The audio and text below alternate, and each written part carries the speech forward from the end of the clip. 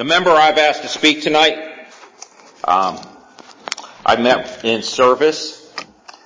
She was very helpful in guiding me in service, showing how this is done.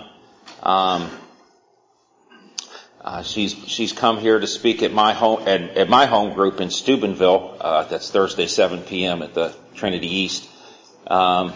She came down here last year to speak at the Wheeling Area Learning Day. That was a service workshop. She's got a good spiritual message. She's got great recovery. I'm really glad she's here tonight. Her home group is it's Saturday morning, Saturday 9 a.m. in Pittsburgh, Frick Park Group. Cheryl L., come give it away.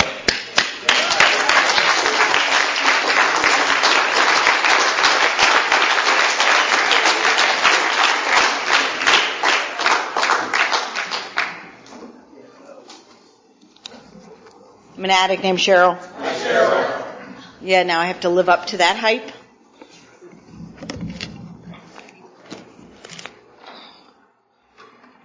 All right. There's no clock in here, so I'm really nervous. Get this in your face. Okay. All right. So I'm going to watch the time.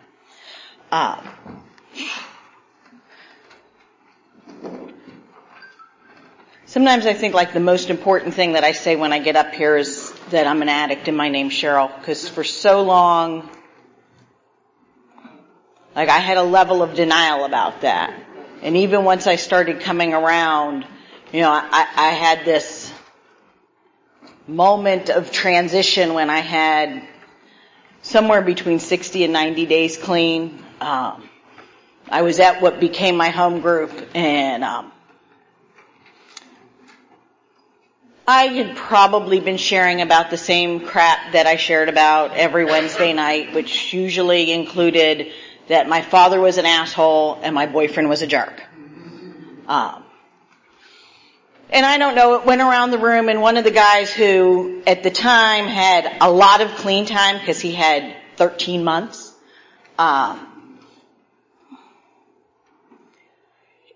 was towards the end of the meeting, and he was sharing something to the effect of, he was tired of people coming into his meeting and wasting his time listening to their dribble about, all sorts of bullshit and not really getting down to the exact nature and not even being sure if they belong there.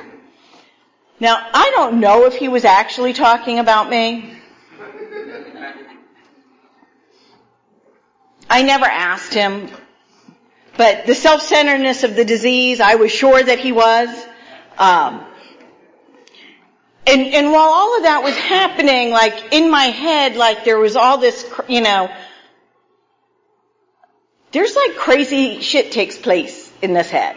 That committee. And so while he was droning on about his stuff, like in my head I was like, do I really belong here? Am I really an addict? All of those,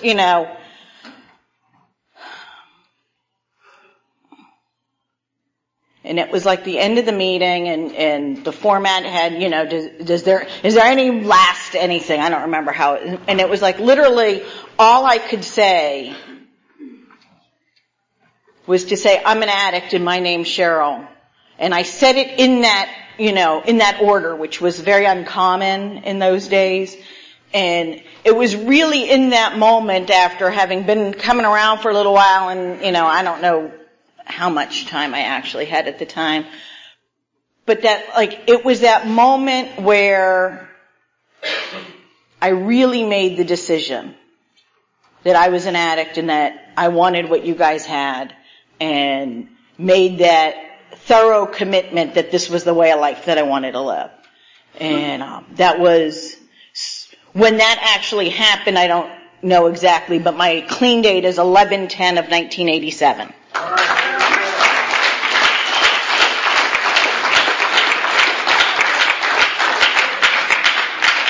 So I was sitting there getting really nervous around the traditions. That's like usually where my stomach starts flip-flopping, is, somewhere around the 7th tradition being read.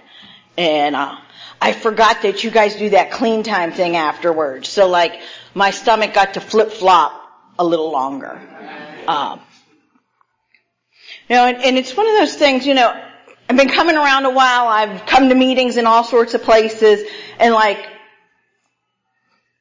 for the most part, anytime I go somewhere else that's like different from where I got clean, y'all do it wrong. And it's crazy because I sponsor some women that have moved and they get to wherever they're going and they're like, they do it wrong. And it's like, none of us do it wrong. We do it differently. And like we have for me this is there's a prescribed order to this program. It's called the 12 Steps and the 12 Traditions. How we each practice that, incorporate it, work it, if you will, really becomes very different.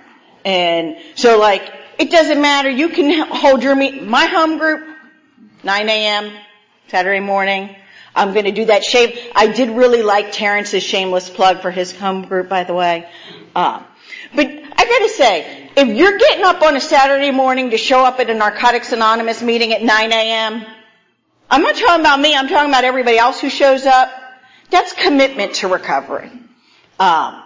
We have an interesting group of people that show up. We have those people who are like me that kind of roll out of bed and show up in our pajamas. Pajamas are acceptable at my home group. We also have these people that I don't get this, but they do it. At 9 a.m., they are showered, like shit showered, shaved, dressed to the nine. Like, I look at these people and I'm thinking, are you going to a wedding or something? We have white, black, purple, green. We have gay, straight, unsure. Every religion that you could think of and lack of religion, we have all of that. We are really a melting pot of what this fellowship is at 9 o'clock on a Saturday morning. One of my home group members likes to call us the meat and potatoes meeting. We're Steps and Traditions meeting out of the It Works How and Why. We read a step every week except the last week of the month, and the last week of the month we do the tradition. But as far as the readings go, we read the Steps and Traditions and that's it. As our opening of the meeting. We don't do clean time. We don't do any secretary's announcements, GSR reports. If you want any of that, you've got to find it on the table. So we really are like the meat and the potatoes. And the thing, I think about that, since I had a couple years clean, I've always had a home group that was a Steps and Traditions meeting. My husband always laughs at me. I have this bag full of my books and I can't come up to the podium, without my books. 'Cause the one thing that I know is that the literature has not lied to me. I might disagree with it sometimes, but the literature hasn't lied to me. I love all of you, but you people have lied to me. I've been the liar. Our literature says that, I gotta come up here and share my experience, strength, and hope. That has become more and more of a struggle the longer I stay clean. 28 years is a lot of experience. Like, how do I put 28 years in the 30 minutes that I have?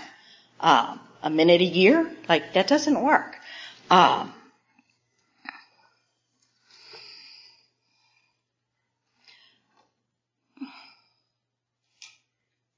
Our literature talks about it doesn't matter what or how much you used or who your connections were.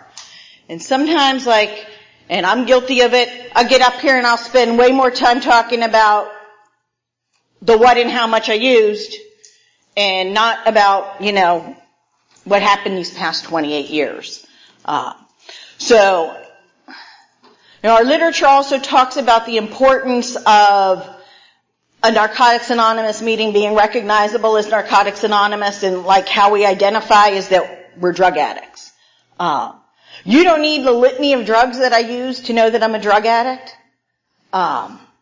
As a matter of fact, for me, when I got here, the litany of drugs that you used were one of the things that, like, I used to sometimes think I was different.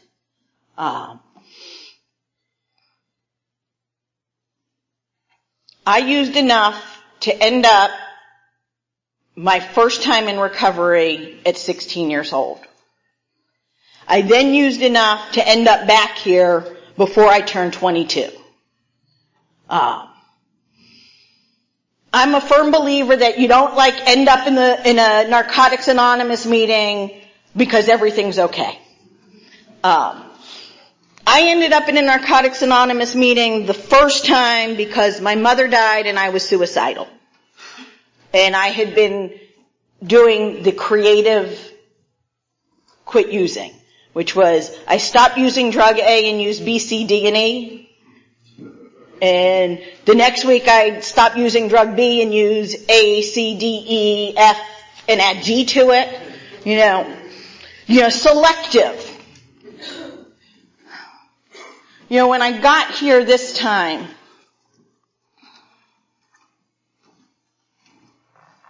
my unmanageability was that I was not quite 22 years old. I weighed 82 pounds, which, just so you guys know, men, I'm speaking to you men for a minute here, not any grown woman should weigh 82 pounds. I know you guys want to think that looks hot. It doesn't. Ladies, you know what I'm talking about. But 82 pounds, I was all that. Blow too hard and I'd fall over. I got here weighing 82 pounds. I got here in an abusive relationship, and I used that, in a strain. It was a mutually abusive relationship. Actually, I was probably more abusive. Differently. I was estranged from my family, and I had managed to graduate college and forgot that what you're supposed to do after you graduate. Well, no, I didn't really forget. I just didn't have the exact ability to look for a job. So I was almost 22 years old and going nowhere. And I ended up here. The whole details of it are irrelevant, but I ended up here because my using created a level of unmanageability in my life that nobody really wanted to be around me anymore. I didn't want to be around me. I wasn't so sure when I got here that you guys wanted to be around me either. In 1987, this fellowship looked a little different than it looks today. I look around this room and there are a lot of young people. When I got here at almost 22, I was probably one of 4 people in the area that I got clean that was under 35. And we weren't necessarily as loving and caring, or maybe that's not true and that's my perspective, but people told me that, they spilled more than I used and all sorts of crazy happy horse shit. I do want to say this. I hear all sorts of people say that, when they got here, people that I got clean with, say, oh, we were told to sit down, shut up. Nobody ever told me to sit down and shut up. I had a bunch of women that loved me when I couldn't love myself. I had a group of women that after I was diagnosed with exhaustion and malnutrition at a year clean, called me every morning to make sure I ate breakfast, called my office at lunch to make sure I ate lunch, and usually cooked me dinner. I think I weighed 90 pounds when I had 3 years clean. Yay! Wouldn't it be, no. I was going to say, wouldn't it be great to be 90 pounds again, but no, it wouldn't. So I got here. That was my unmanageability. I think about the early days of my recovery, and the fellowship has grown and the fellowship is different. And I, not better, not worse, it's different. But when I got here, where I got clean, which was about 50 miles south of Pittsburgh, we didn't have an NA meeting every day of the week. So we traveled, and we were a gang. We like to be known as the class of 87, 88. There was a group of us that got clean the end of 87, beginning of 88, and we piled into a car. I had a 1985 Honda Accord LX. Legally 5 people are allowed to be in that car. And it was a 5-speed. All right. Well, we would on Fridays, we would meet at this meeting that met at noon, and everybody would throw whatever money they could spare up on the hood of my car. And, based on what we collected, we would figure out where we were going. And, sometimes we could, sometimes we got lucky and, there was enough money to, fill the gas tank. And we had, our sponsors taught us some basic courtesies. And so one of the things that was that, we always wanted to get to a meeting and go out for coffee afterwards. But we were taught that if we went out for coffee afterwards, we had to have enough money to actually pay the check and to leave a tip. And so there were times where we were going, all right, okay, we can go here, but if we go here, we can't get coffee. And it was this, puzzle of figuring out what we could do. But we would throw all this money up, and then it would be the real puzzle of trying to get 10 addicts in a Honda Accord LX. Straddling the stick shift, and 2 people sitting in the passenger seat, and people laying on top of each other in the back, and there was always the one person who curled up in a little ball in the hatch.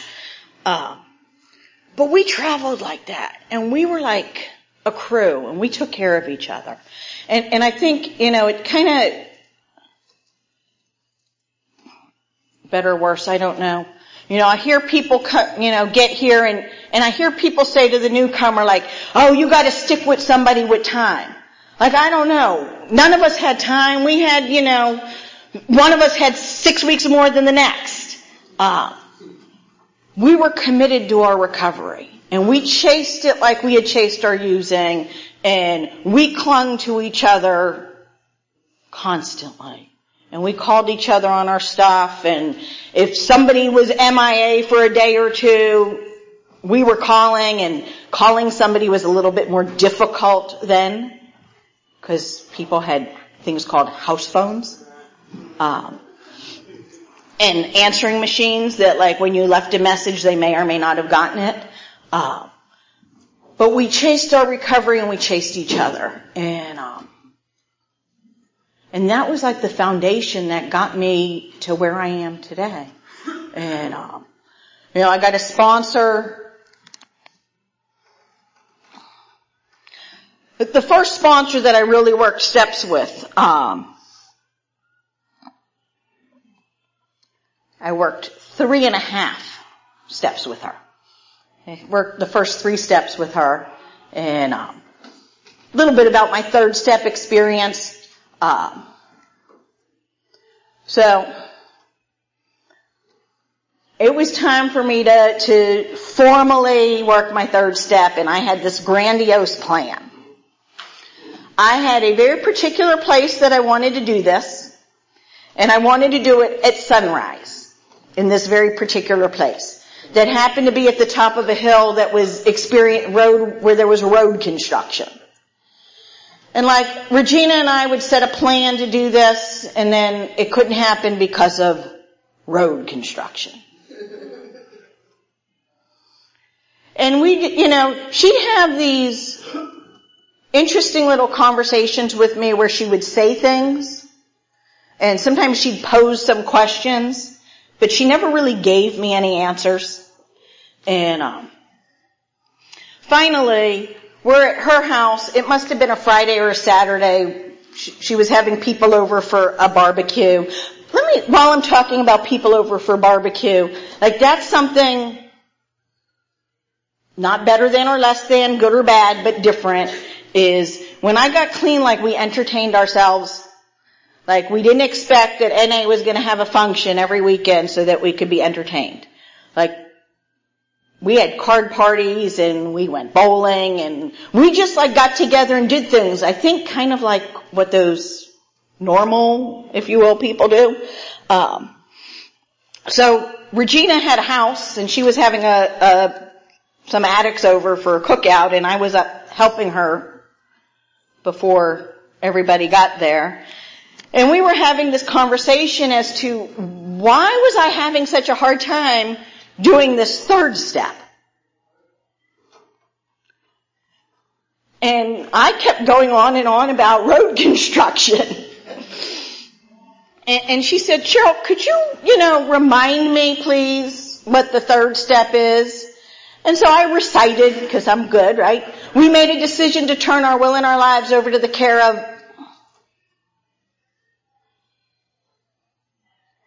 light bulb moment. Like, okay, I'm making a decision to turn my will and my life over to the care of my higher power, except I'm only trying to do it on my terms. Like, no wonder why it's not working, right? So, we have this, we're in the kitchen and we have this little discussion, and then we go out and light the grill. And, she says, I don't remember exactly what she said, but something to the effect of, so now do you want to do that third step? And it was like, once I was willing to relinquish control over how I was going to do my third step, that's like the practical application of the third step. So that was my experience with that sponsor in the third step. And I started writing my fourth step shortly thereafter. I don't know about any of you. I'm a little obsessive about things. So that fourth step says we made a searching. I don't know where you all searched when you did your fourth step. I took that box out that I'd been lugging around with me since I was 7.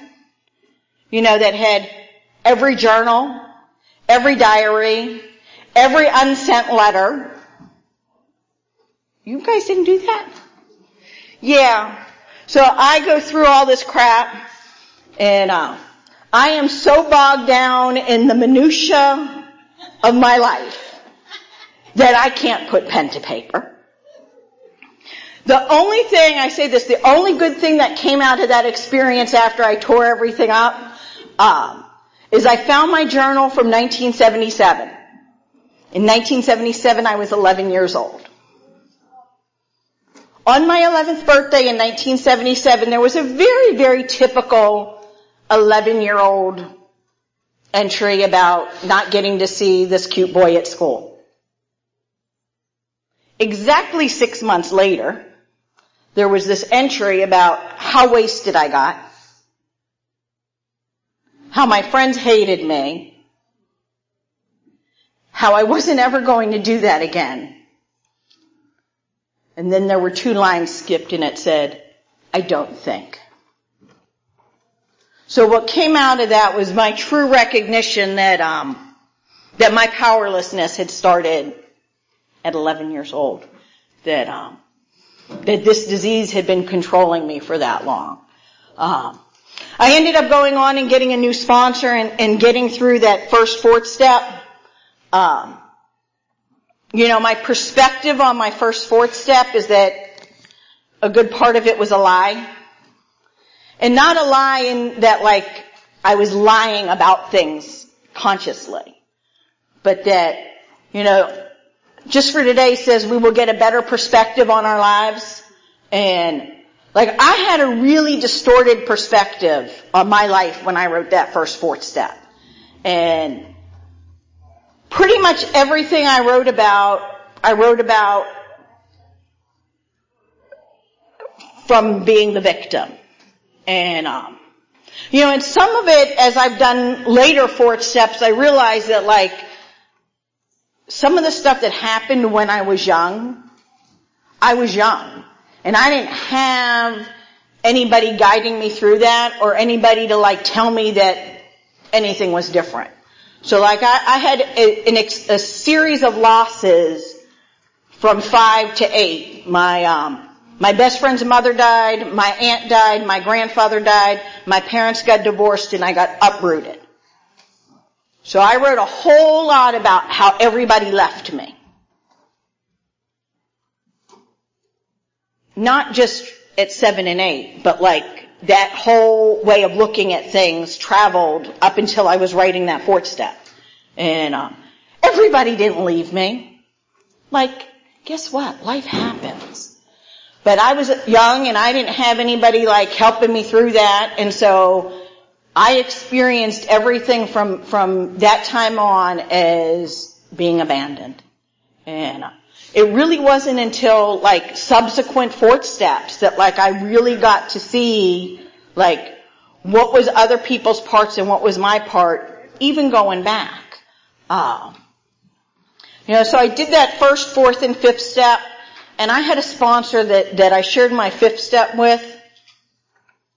In the It Works How and Why it talks about, like we might find the person we're sharing our 5th step with writing, and like we're amazed that somebody would pay that much attention to what we have to say. When I say that my sponsor was writing, like it almost felt like she never looked up at me. And it was crazy because when we got done with that and we talked some more, and she really helped me like to see the kinds of patterns that I was repeating over and over and over in my life. And it's kind of nice to say that in subsequent 4th and 5th steps, most of the patterns have changed. However, I was just in New Mexico sharing a 1st step with my sponsor, at which point in my 1st step, she pointed out like that there's still this pattern that's lingering from my last 5th step, which is what's really cool. I've had this same sponsor since 1994. First of all, I don't know about you. I'm an addict that really is not skilled in relationships as much as I'd like to think that I am. There was a point in my recovery when I had about 6 years clean where I used to say I was an expert on relationships, bad ones. But honestly, like it's a little different now. I've had a relationship with a sponsor since 1994. I've also had a relationship with my now husband since 1994. Like we can and do recover, and we do learn how to have relationships. The step work.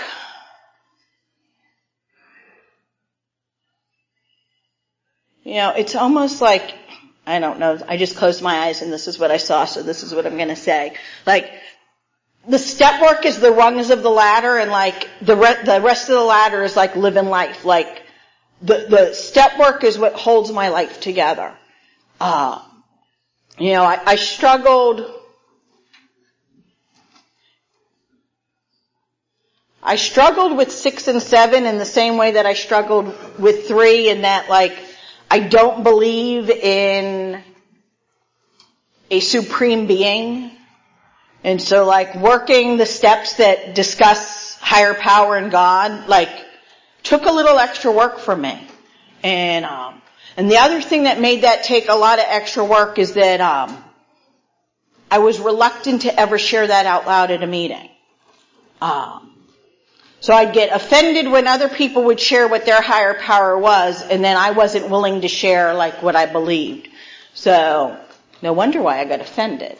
But I believe in the power of spiritual principles. I believe in the natural order of life. And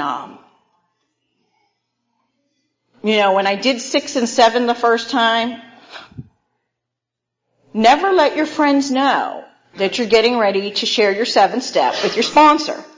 Because I was in the hotel room at a convention, and this, with sharing a room with a zillion people, and it's like 10 minutes before I'm meeting my sponsor, and I'm putting the finishing touches.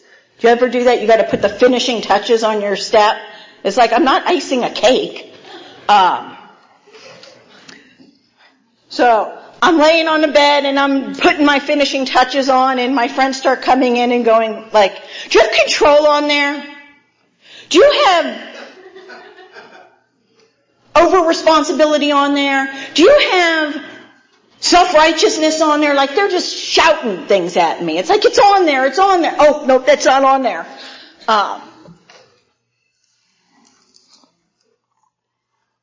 It's so funny when I think about like where, when, and how some of my step work took place. Like outside of the elevator on the 10th floor at what used to be the Hilton. I don't know. I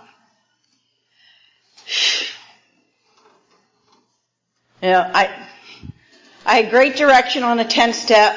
My sponsees hate it because I make them do the same thing, which is to write the Living the Program pamphlet out every day for 30 days. And if you don't get 30 days, you have to start again. So it took me a real long time to do that. What happened from that experience is like I was able to create a set of questions that like I can go to bed with every night to check off my spiritual condition. And I have this one sponsee who like, she'd get to like 29 days. She'd be calling me every day too saying, I wrote, like every morning she'd say, I did it last night. She got 29 days in. She was like, I forgot to write last night. This was like for day 30. She'd been at it for a real long time. I was like, all right, I'll cut you some slack. Let's schedule. But it was funny because she, like resistant. And then like when she got the payoff of what putting something in practice for 30 days is about meant, when she had a sponsee who like wanted out of it, she was like, I can't tell you what the payoff's going to be, but you really need to stay and get it. And like, that's the beauty of this fellowship is like when I get to see the light bulb go on for somebody else. Like carrying the message. The literature talks about like we don't get to decide who gets it. So like for me, like my responsibility is to carry it whether I think you're going to get it or not, whether I like you or not. I went through 2 like crazy turning points. I don't remember the exact time frame. But a while back, one of my husband's sponsees overdosed and died. A couple weeks after he did his 4th step. A couple weeks after he and I had built this shed at my house and he helped paint my living room. And it devastated my daughter. Like I want to pretend it devastated me, but it devastated my daughter, and I realized that like what we bring in affected her, and I was done. I like curled up on the couch and I said to my husband I was done. I wasn't coming to NA anymore. I didn't want that hurt anymore. Like the hurt happens because the love happens. But I was ready to be done, and my husband was smart enough to just hold me and just say, okay. Like he didn't argue with me, it was just like, okay.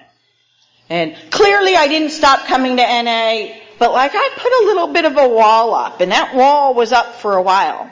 And just this past November,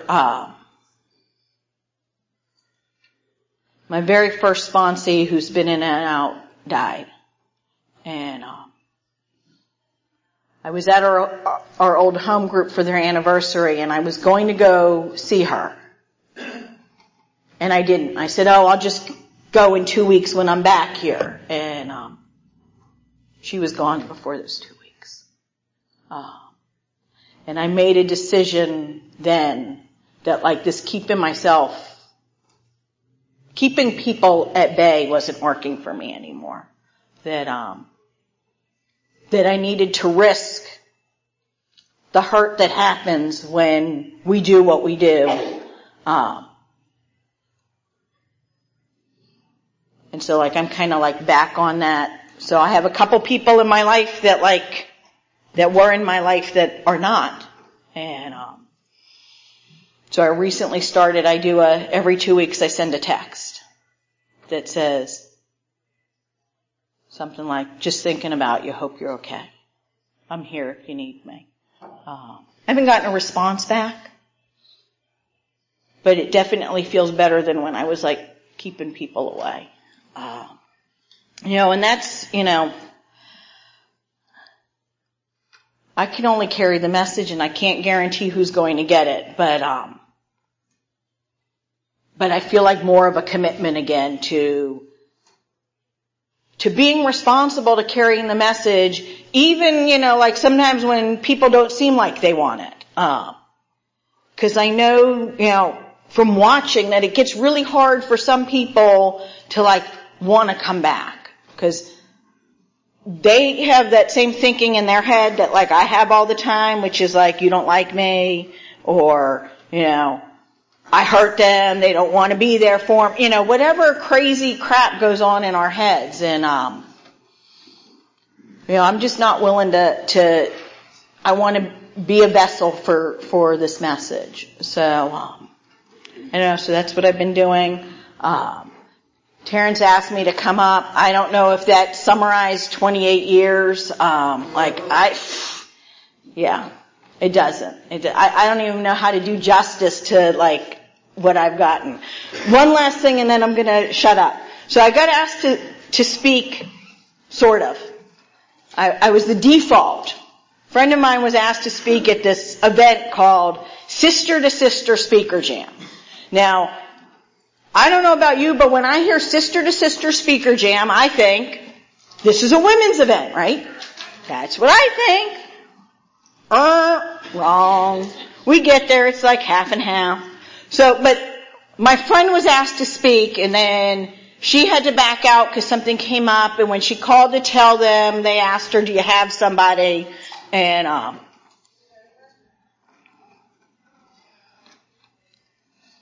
she said, she thought I was already planning on going is what she said, but that's a whole other story. So the woman calls and asks me, and, it's a speaker jam. So I say, well, what's the topic? And she says to me, well, I don't know. What have you been through? Tell me about what you've been through. I'm like, in 28 years? It might be easier to tell you what I haven't been through. Like, that's the thing about this recovery is like, I have experienced just about everything that you can experience in life. And,